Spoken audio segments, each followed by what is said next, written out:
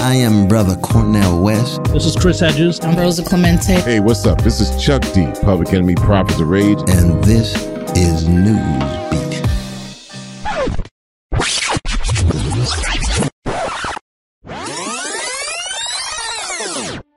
Dr. Homer Venters, the former chief medical officer of New York City's jails, back in a Newsbeat episode in March.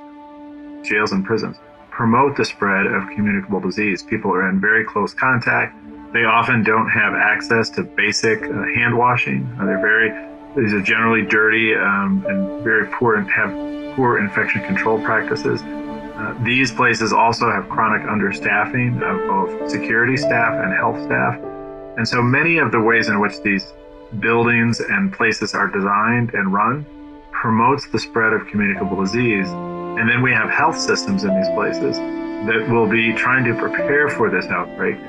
But those are not health systems that are run by or even really connected with the kind of health systems that we're used to in the community that use basic standards of infection control and even data reporting and transparency about who's getting tested. And so I have grave concerns about the patients, and that's really the most important part of this. We've filled up our jails and prisons with people who are disproportionately people of color, but also people with serious physical and behavioral health problems. So people who are at high risk. And the push of mass incarceration from the 80s and 90s and 2000s means that we have many older patients in these places too. So it really is a confluence of worst possible scenarios. And we have people working in these places and detained in these places that are looking at really a very perilous and looming threat.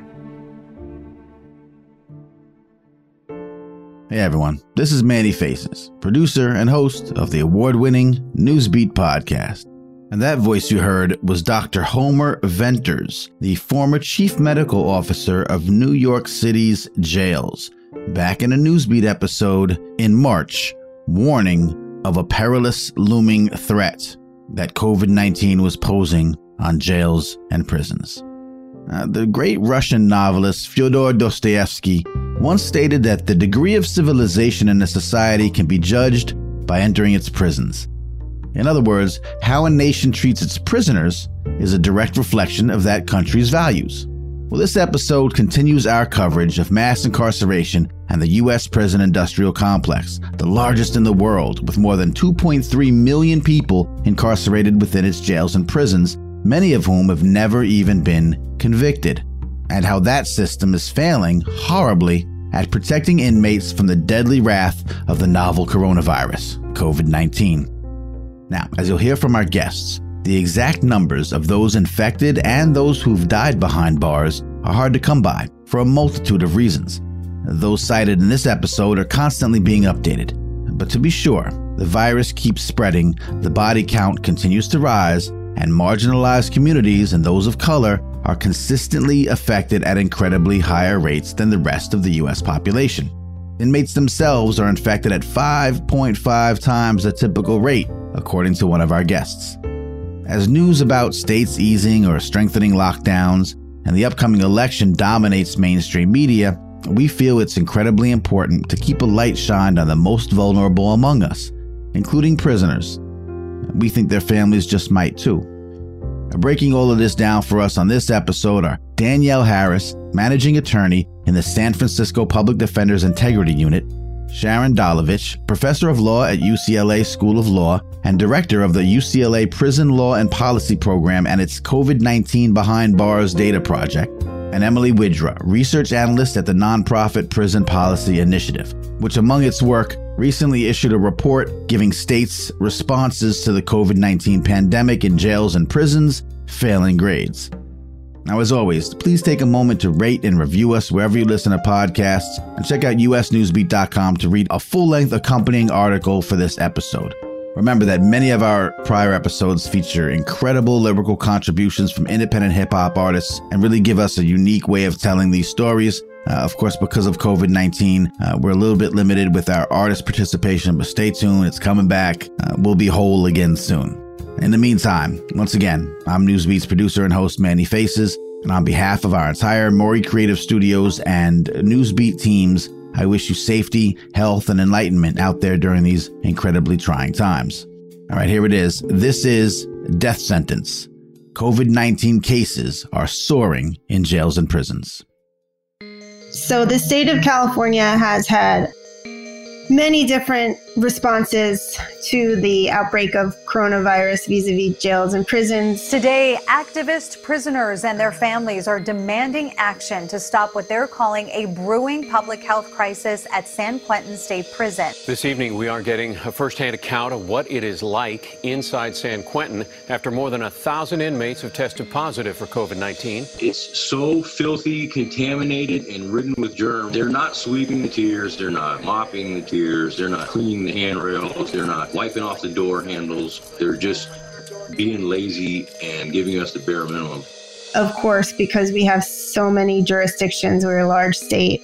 So all the prisons are under one entity, the California Department of Corrections and Rehabilitation, but all of the jails are under individual counties. And so there have been an array of different responses. Demonstrators chained themselves to the gate in front of California Governor Gavin Newsom's Sacramento home, calling for mass release of prison inmates statewide due to COVID-19 outbreaks in the state's prisons. But we are particularly focused on San Quentin because San Quentin has had one of the worst outbreaks anywhere. The response of the state in terms of the situation in prisons has been the exact opposite of what we want it to be, in that the state caused the outbreak at San Quentin, in particular by transferring incarcerated people from another prison that was in the throes of an outbreak to San Quentin without having done recent and confirmed recent negative tests on all of those people. Before that happened, San Quentin had no cases of COVID-19. Now there is an infection rate that just surpasses anything we've seen anywhere. So it's at about 68% right now of the people in San Quentin have been infected. The spread began when the California Department of Corrections and Rehabilitation transferred nearly 200 incarcerated people from a prison in Chino with a massive COVID outbreak to San Quentin and another prison. Outbreaks soon began at each prison where people had been transferred. At least 19 incarcerated people in California have now died from COVID-19. This follows months of calls for mass release. There is no such thing as 6-foot distancing in a carceral setting. While some of us would have liked to see it become possible with a very, very aggressive early approach to decarceration, we have seen decreasing populations in certain facilities for sure, but nowhere to the extent needed to allow folks to have a 6-foot buffer at all times in all directions. So we still have people in San Francisco sharing bunk beds, one person on the top bunk, one person on the bottom bunk. In certain of the facilities in San Francisco, because we have more than one jail in San Francisco, there's multiple bunk beds in one cell. So you not only have someone on top or on bottom, you have someone next to you within arm's reach. Then in the prisons, the cells in San Quentin, for example, are 4-foot by 9-foot cells housing 2 people. So you can touch the sides of the cell with your arms, even if you're not a particularly big person. And then there's all kinds of issues with ventilation and open bars. They call that an open cell block setting. And so, no, the rules that we are all being constantly reminded to follow are impossible in a jail and prison setting still. In the beginning, it almost they hadn't gotten the word inside the prison initially, and they were still sending everybody to eat together and out in the yard together and not making any real changes in the spring, I would say. And then when the outbreak happened, eventually it went to a full lockdown situation with no recreation, no phone calls, even no legal calls. There was a time when, and it's getting a little bit better now, but there was a period not very long ago where we couldn't even communicate with clients except through mail. And all kinds of responses. Folks that have tested positive being put in cells or left in cells with people who had tested negative. No hot food, no adequate medical care, so that people who were symptomatic were kind of being told to sweat it out unless they had reached a sort of highly advanced level. 25 incarcerated people have died. 1 staff member has died. I would sort of summarize the feeling of folks who are locked in San Quentin as terrified. And, you know, if they didn't already feel before like society had forgotten them, now that they feel that their lives are every day in danger, they sure feel that way now. Now to some developing news. 20 inmates at the Jefferson County Jail have tested positive for COVID-19. The number of positive COVID-19 tests among those in Ohio prisons, it just keeps going up. Yeah, within the last hour, the Ohio Department of Rehabilitation and Correction now says more than 4,100 inmates and staff members have tested positive.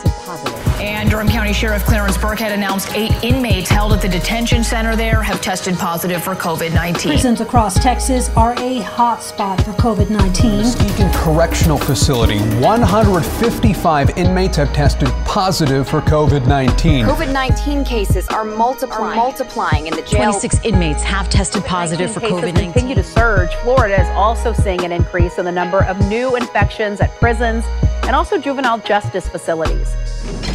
We started collecting data pretty much at the beginning when Departments of Corrections started posting data on their dashboards, on their websites, and that was about the 3rd week of March. So we, since the 3rd week of March, have been collecting infection rates and COVID deaths for as many prisons and jails around the country as are providing that information. Now we have about 1,600 facilities on our site. It's hard actually to give you a kind of sense of the entire sweep of the pandemic in prisons because there are many facilities that aren't reporting any cases and any deaths, or you'll see maybe a facility with 2,000 people that has 7 infections and you know that they're not really testing. So I preface my response to the question of how bad the pandemic is inside by giving you a feel for why the data itself is incomplete. But based on the data, we have been able to calculate disparities on infections and deaths inside prison as opposed to the general public. And what I can tell you is that people in American prisons are infected at 5.5 times the number that you see in the general population.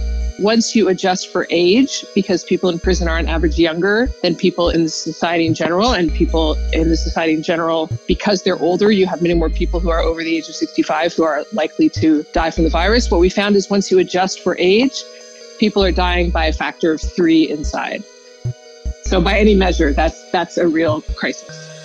COVID-19 is sweeping through the country's jails and prisons. They have proven to be a breeding ground for contagion, with tight quarters that don't allow room for social distancing, shortages of cleaning supplies, lack of protective gear like masks. Some prison systems and jails have been releasing inmates early to free up space, but people we spoke to inside say it is too little, too late. Right now, we only have a very small number of jails that are reporting anything. They typically are, let's say, the 100 biggest systems in the country. So we'll have reporting from LA County Jail and Rikers and Cook County and Miami-Dade. But there are 3,200 county jails, and the vast majority of them are reporting no information. It's not to say that there are no cases and there are no deaths. It's just that they are not providing the information to the public. One of the things that I have been extremely troubled by since this pandemic started is the lack of transparency. There's a culture of secrecy that has been allowed to fester in American carceral facilities. It's antithetical to the democratic project, right? These are public institutions where members of society are sent because we collectively have decided that they need to suffer some criminal penalty, but they're still citizens, and these are institutions run on behalf of the people. So the people who are running them in my view, should have the attitude that they owe the public access to as much information as they can possibly collect as to what's happening inside. But instead, what you see is a chronic culture of underreporting and dissembling and secrecy, which I think is completely inappropriate. And people are dying because of it. Because if you're not telling us what's going on, then policy around what to do about the problem can't really respond to what's happening because we don't even know what's happening. It's become a familiar sight at the Cook County Jail as an ambulance loaded up outside the building. Almost everyone walking in and out shielded with masks and gloves.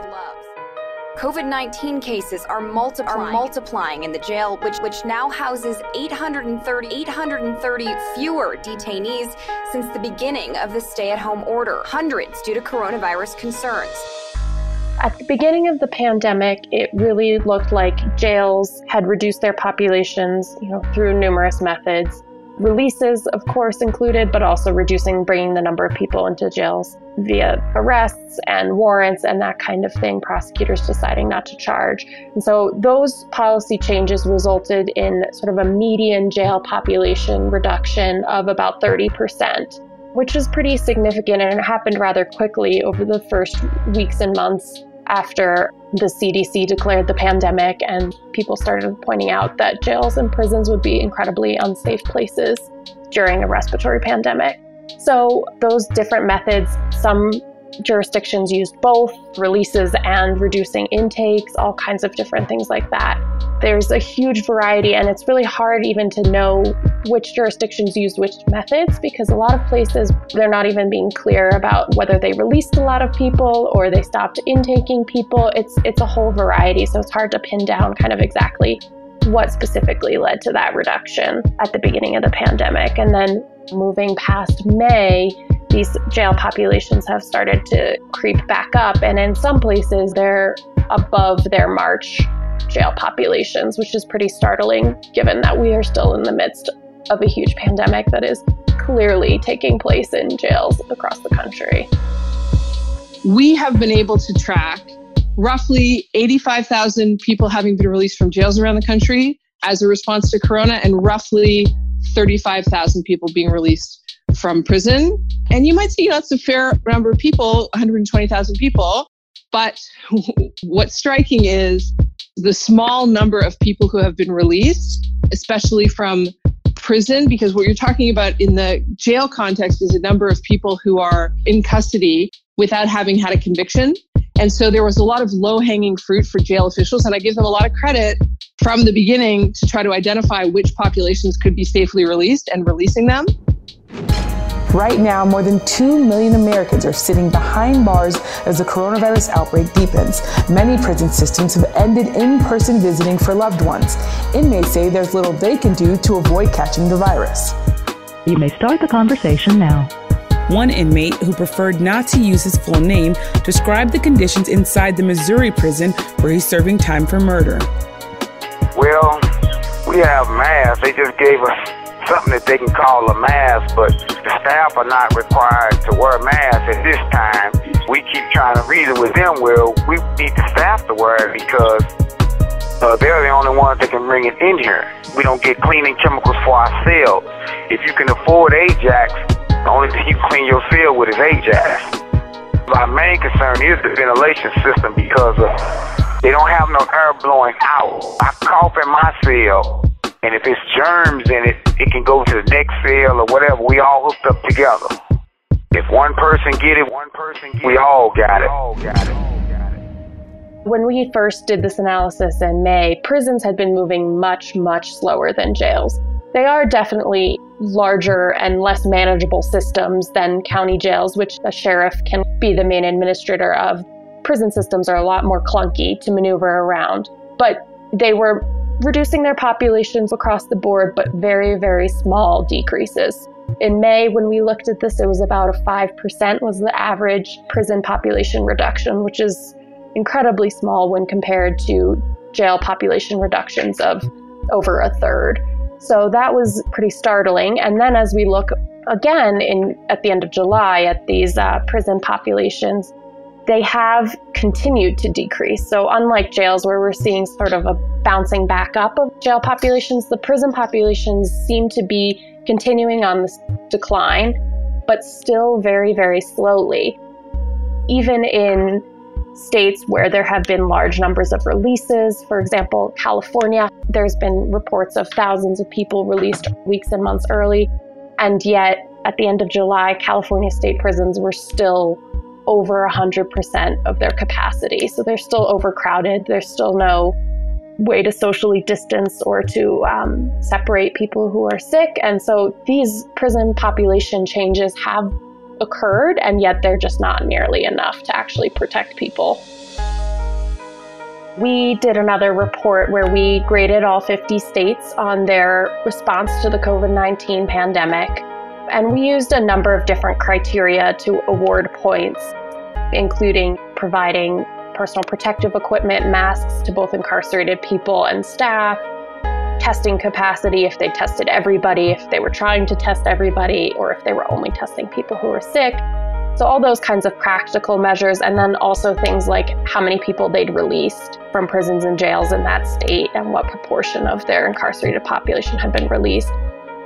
Those criteria are really what led to states having such low scores. Even though we tried to figure out a way to make them more understandable and not give everybody a failing grade. So we tried to award points for, executive orders that released people, regardless of how many people were released. We tried to award points for, and still across the board, states, which include their jail and prison populations, have had shockingly terrible responses to this pandemic, primarily because they're keeping so many people inside, when we know that that's the primary reason that this disease is spreading amongst incarcerated people. Obviously, most of the people that we're representing are incarcerated in county jail. I would say that everybody we got released should have been released, even if the coronavirus had never existed. But it has tipped the scales for the decision makers, usually the judges, in deciding pro or against releasing someone. So it has helped us get more people released as it has become more dangerous to keep people in prison or jail. You'll see a lot of people argue against releases from prisons, saying that the coronavirus shouldn't be some windfall for folks. There hasn't been a windfall. There has been an outbreak of a deadly and dangerous disease. And though people are sentenced to serve these sentences, they are not sentenced to die while serving them. And people are dying. People are dying. Well, thanks for listening. Once again, this is Manny Faces, Newsbeat's producer and host. So now that you've listened to this episode and heard about what's happening, it's time to get involved.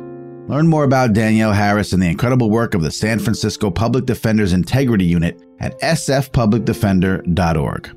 And check out more of Sharon Dolovich's amazing work at UCLA School's Prison Law and Policy Program and its COVID-19 Behind Bars data project at aw.ucla.edu. And visit prisonpolicy.org to read the latest research, blogs, analyses, and more by Emily Widra and her team at the Prison Policy Initiative. And consider donating to their cause or even volunteering. Remember, the first step of changing something or solving a problem is to become aware of its existence. Now that you know, consider doing something about it. At the very least, you can share this episode with your friends, family, and colleagues. It's important for this information to get out, and we hope that we present it to you in a compelling manner that is worth sharing.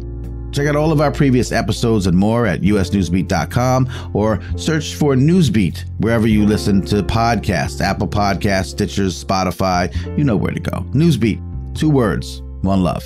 A huge thank you once again from the entire Newsbeat squad, as well as our parent company, Maury Creative Studios. Once again, this is Manny Faces signing off. Stay positive, stay healthy, and most importantly, stay strong. Peace.